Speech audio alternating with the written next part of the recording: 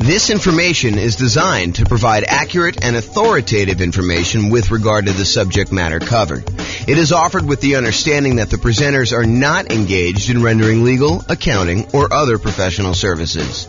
If legal advice or other expert advice is required, the services of a competent professional should be sought.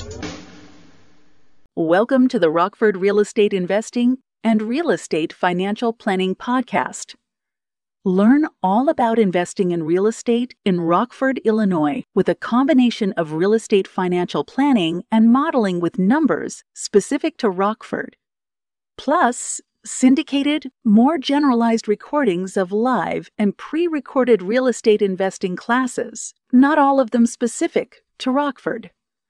Be sure to stay tuned after the podcast for a message from our sponsors. The following is part 2 of 6 parts of the class, Overcoming Obstacles for Real Estate Investors. Be sure to check out the other parts published as separate episodes. All right, so let's go over down payments. This is the challenge. Challenge is, I can't come up with down payments. I don't have down payments to do deals, whatever it is. This is the challenge we're going to discuss right now. So in my mind, when I think about this problem, it's not just down payments. It's really down payments plus closing costs, plus reserves. Because for you to go and invest without reserves, it's kind of silly. And for you to invest and not have enough for closing costs, you really need more than just down payment. So it's really all the money in order to acquire and hold on to the deal. So if you were thinking, hey, I don't have enough money for reserves, consider this list to be the same list that you would use for reserves. There's 2 primary groups for solving this problem. There's the strategies to reduce the need for a down payment. So I could solve this problem for you one way and say, well, let me tell you all the different ways that you don't even need down payment to do this. So we can go over all those, and we will. And then there's all the strategies to actually produce the down payment that you might need. So let's go over both these. So let's talk about reduce first.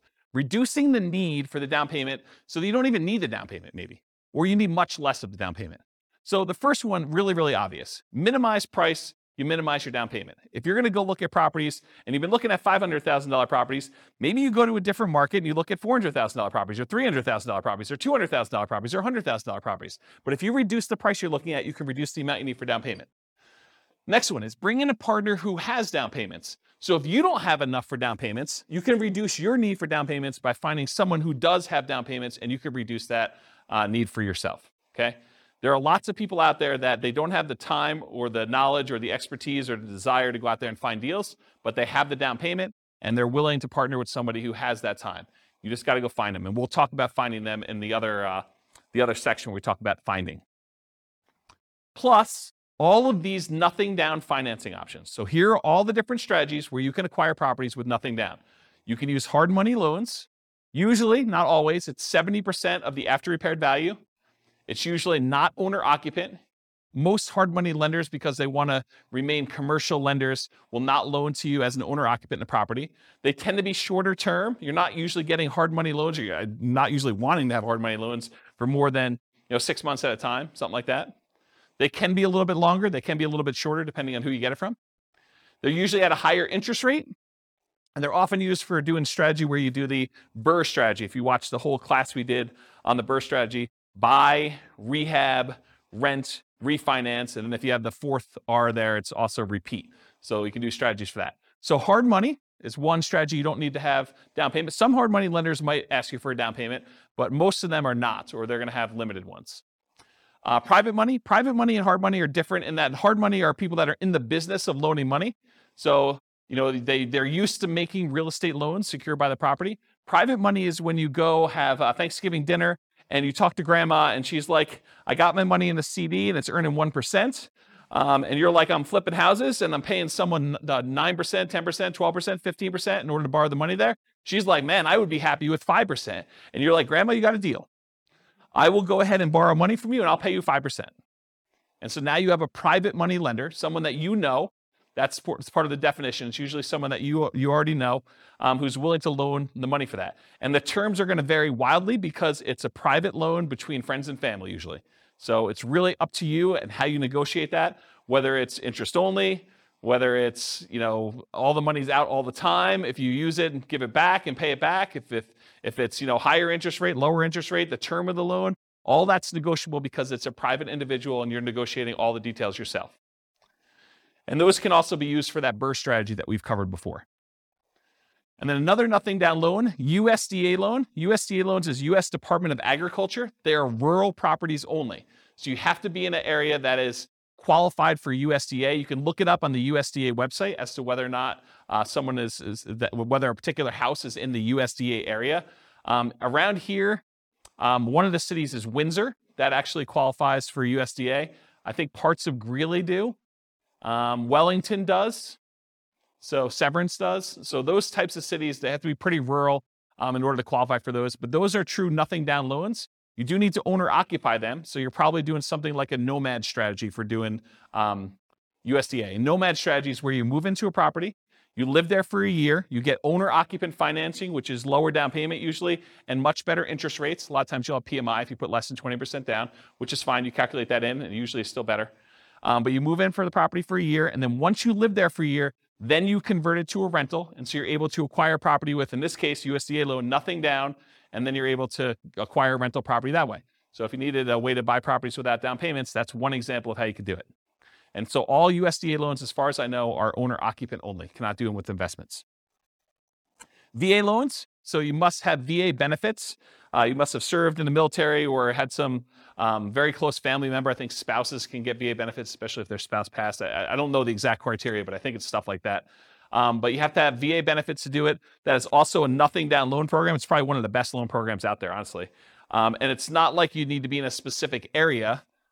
It's not like a rural property. It's you, the person, needs to qualify for the VA financing. And so you can buy those with nothing down. And they can also be used for multifamily. So if you want to do a strategy like the nomad strategy or house hacking strategy where you're living in the property and renting out other parts of it, you can use the VA loan in order to acquire single family homes or duplexes, triplexes, or fourplexes if you want to acquire those. And so you can acquire property, nothing down, and then rent out a duplex, triplex, or fourplex. You can't do 5 units or more. Those are considered commercial buildings. Okay? And then some local banks have nothing down loan programs as well. So you can call around to some local banks, see if you can find an additional one if you don't like any of the other 4 up there. Any questions on nothing down financing? In addition to all of these nothing down financing strategies, there's all of the off-market creative financing deals. And we did an entire series of classes on some of the creative financing stuff. In fact, we did one on just creative financing alone, and it included stuff like buying properties subject to the existing financing, where you agree to buy a property from a seller, and the seller leaves their existing financing in place. So you buy the property, they deed you the property, that's the transfer of ownership. That's how you tell who owns the property. And then they leave their loan in place. So you could buy that property with nothing down. You can acquire that property that way. That's buying a property subject to the existing financing. We have a whole class on that. Owner financing, where the seller owns the property free and clear, and you go in there and you agree to buy the property from them. And in some cases, you may be able to buy the property where they do not need a down payment at all. They're willing to sell you the property with nothing down and get owner financing from that in order to be able to purchase it. All the lease option stuff, so you lease the property and you have the option to buy it. You agree to rent the property from somebody, and you have the option to buy it in a year or two. And with some of those, you could probably buy them with little or nothing down. The caveat to some of these is, in most cases, you'll probably want to invest some money in marketing in order to find these deals. But if you think about it, if you're spending $2,000, $3,000 in marketing in order to find an off-market deal that kind of meets your criteria, you might spend that just to get the loan costs for the loan that you're getting, right? You know, appraisal fees and the costs, the origination fees in order to get the loan to begin with, and your closing fees. So it doesn't really, when you kind of compare it to those that you might have with even a traditional purchase, they still can be really reasonable properties to acquire. Any questions on these? Nothing down financing. And we're still in the part where we talk about the reducing the need for down payments. We haven't even gotten to the part where we're talking about how you raise down payments. Any questions? Man, you guys are really quiet.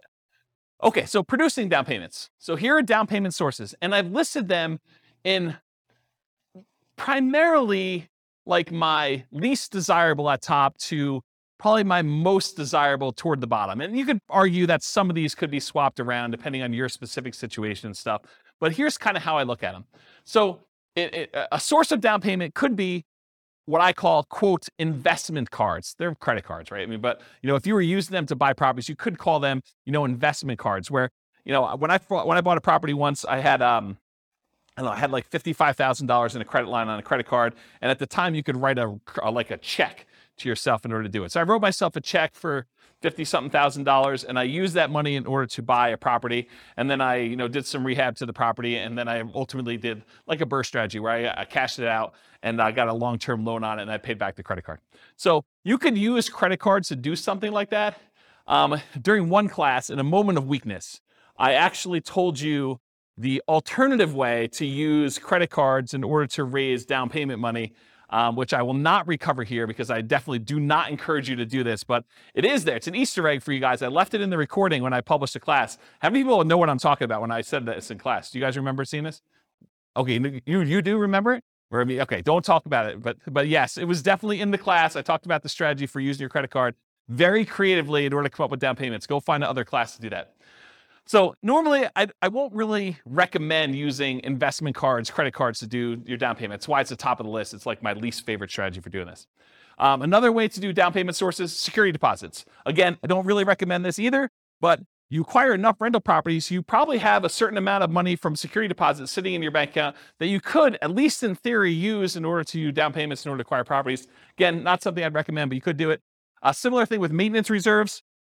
If you're keeping 6 months or 12 months worth of reserves per property in the account, and you've got just sort of sitting there, some people may be tempted if the right deal came around to say, look, I'm going to temporarily go really lean on my reserves and use part of these in order to go fund the purchase of a down payment on a new property in order to acquire it because the deal's so good and I don't otherwise have the down payment. And then I'm very aggressively going to replace those maintenance reserves with money. And if things really, really got bad, I do have extra source of reserves somewhere else. Maybe it's a credit card or maybe it's a line of credit, or maybe it's a HELOC or something like that. So you could do something like that.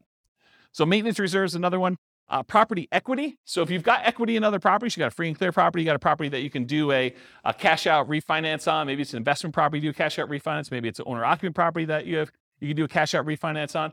But any of those things where you have property equity in other properties that you could do, you could either sell those properties, you could refinance them, or in some really creative cases, you may be able to pledge the equity in a property in order to have a owner financing seller agree to do the property. If you say, look, I'll give you a lien against my other property in lieu of a down payment in order to buy your property, something crazy like that.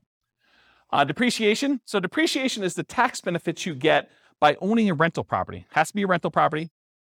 And usually it comes in the form of reduced taxes that you need to pay in at the end of the year. Although you could actually go and adjust the, whatever they call that. I actually probably know the name of this by now. But when you have a job and you figure out how many exemptions you have, you fill out that form and you hand it to your employer, and that determines how much they take out in taxes so that you don't get hit with a big tax bill at the end of the year.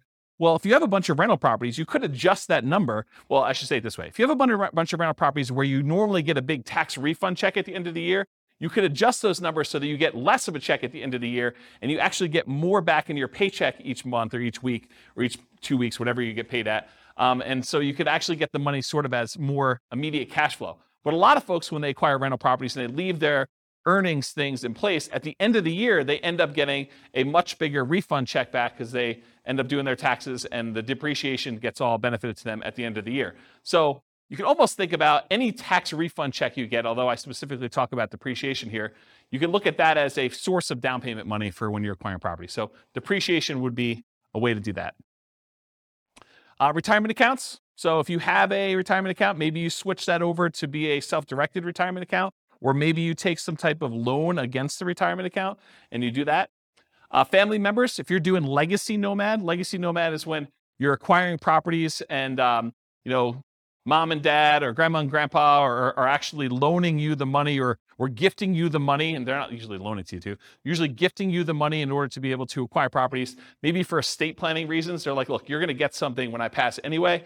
I might as well give you $20,000, $50,000, whatever it is, in order to do a down payment on this property while we're still alive, sort of clean our estate, help you now sort of situation. So family members could be doing that or doing nomad by proxy.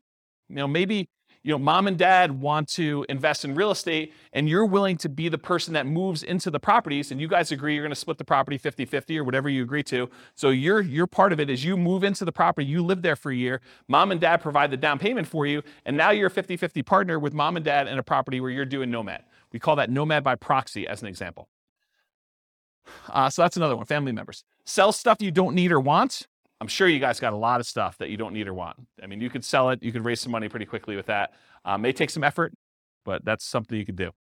And if you're going to be nomading, that's super helpful to actually get rid of all the clutter so you don't have to move it all. Now we're getting to the normal ones, right? You guys should have thought, you should have saw this one coming. Saving money, okay? From a regular job, from a part-time job, maybe you go get an extra job, and the extra job money is the one you use for saving up for down payment. Maybe you start a side business to kind of build your retirement or build your fortune or doing something like that. That's an example of just ways to save money. Partnering, so go find a partner who has the down payment and be able to do deals that way. And then rents on properties, including house hacking.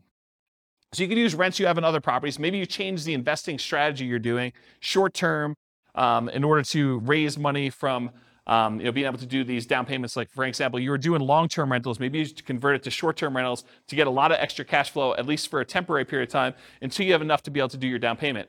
Or let's say you don't own any property right now, but you really want to raise down payment. Well, one of the things you could do, as long as it allows it in your particular lease, is you could sublease a part of your house that you're living in. It's called house hacking. Basically, you buy a property, or in this case, you're renting a property, and you lease out your bedroom to somebody else who wants to pay you $500 or $600 a month, $800 a month, whatever it is in your marketplace, and then you actually collect that money.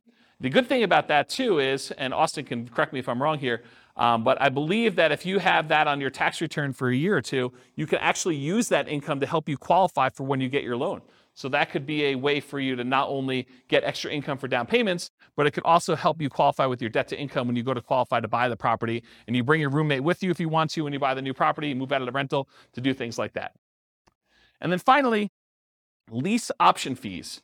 So when you buy a property, you can actually lease option it to a tenant buyer, someone who wants to live in the property and buy it from you a year or 2 or 3 down the road. And a lot of times they will give you a large option fee up front. It's completely negotiable as to what it is, but it could be $1,000, $5,000, $10,000, $20,000. I'm trying to think of what the largest option fee I received was.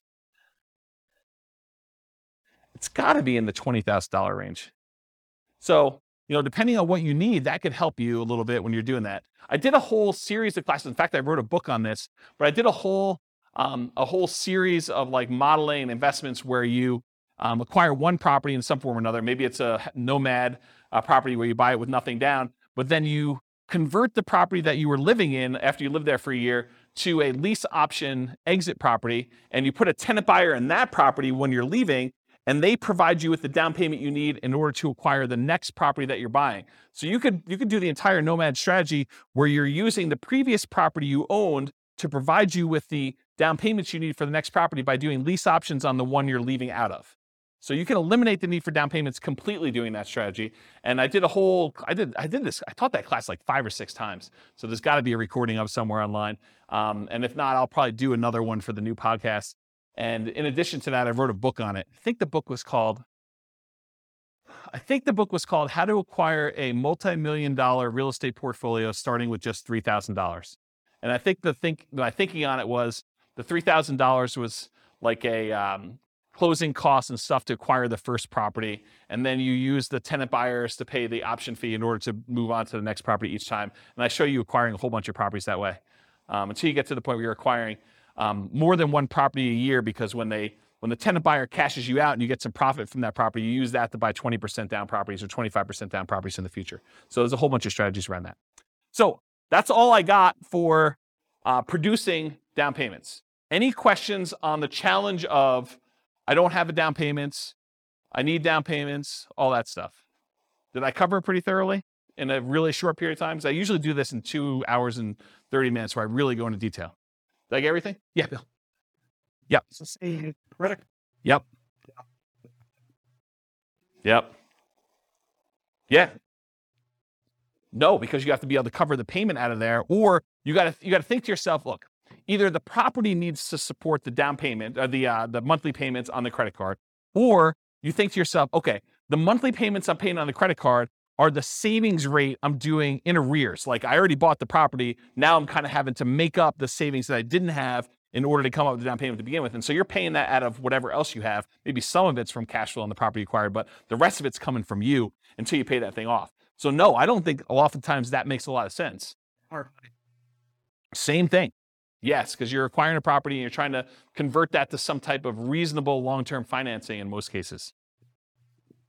No, the security deposit one is, most of the time you never have to come up with the security deposit unless they leave the property in bad condition and then you keep it anyway, right? And then you got to come up with the repair money instead. But the security deposit, when you get another tenant in, they give you another security deposit. You usually have a period of time, 30 days, 60 days, whatever it is in your marketplace, in order to have to give that other security deposit back. So you get the new one in, you're sort of replacing it. It's an accounting entry more than anything else. So that one is a little bit different than the hard money and the investment credit cards sort of things.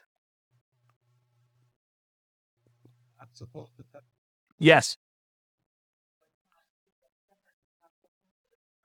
Okay, so what she's talking about is, what she's talking about is if you are a licensed real estate agent, that is required. You must keep it in a separate trust account to do that. If you are not licensed as a real estate agent, you do not need to keep it in a trust account. It's not a bad idea, but you do not need to. It's not required by law.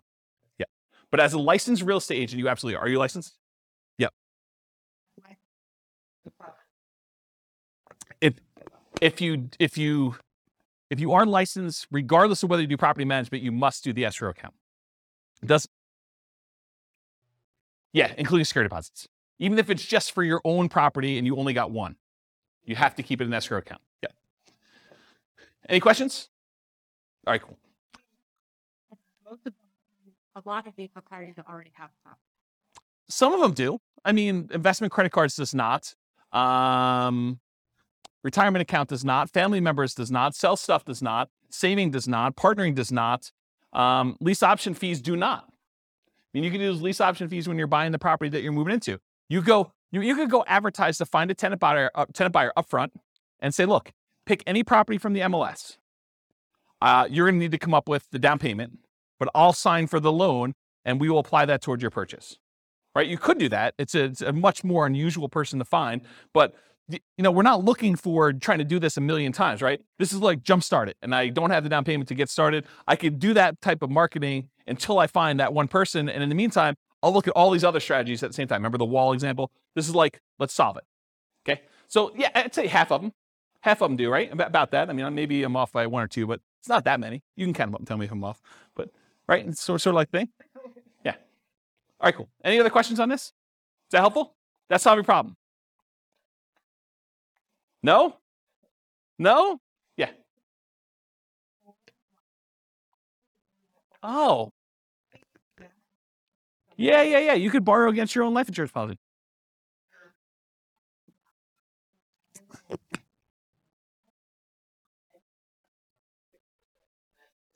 Yeah, that's a good one. I forgot about that. If I remember to listen to... Yeah. I should have known that too. I've got a client who does that. Yeah, I probably should have listed that on my list. If I ever listen to my own recording, or for some reason somebody was willing to email me to remind me to do that, that'd be great. And I will definitely add that to my list because that's when it should be on there. Yeah, that's awesome. Thanks. So there's some variations on that, but it can be used with sort of that infinite banking. And I'd have to really stop it and think about what the infinite banking is because I learned about it and read a bunch of books on it, but I haven't actually implemented it myself. And so I want to think about like how it all works. But I think it's related to that concept of you get the life insurance policy. Once you get enough money, then you can borrow the money from yourself and you kind of keep your money constantly compounding and stuff like that. But yeah, I'd have to really think of it through, but maybe. The definite maybe on that one. Yeah. Cool. Any other questions? This concludes part 2 of 6 of Overcoming Obstacles for Real Estate Investors. Listen to the next episode, part 3 of 6, on overcoming negative cash flow. With home prices up, mortgage interest rates up, and rents up, but not quite enough to counteract the higher prices and interest rates. Cash flow on rental properties in Rockford is harder than ever. Book a call with the Real Estate Financial Planner to apply our proprietary 88 strategies to improve cash flow on your rentals. See the show notes for a link to schedule your call and improve your cash flow today. If you're a real estate agent, lender, or professional in Rockford that wants to help our real estate investor listeners, consider reaching out to learn about collaboration opportunities with this podcast.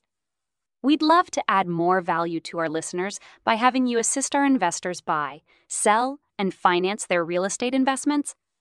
See the show notes to schedule a call to discuss collaboration opportunities.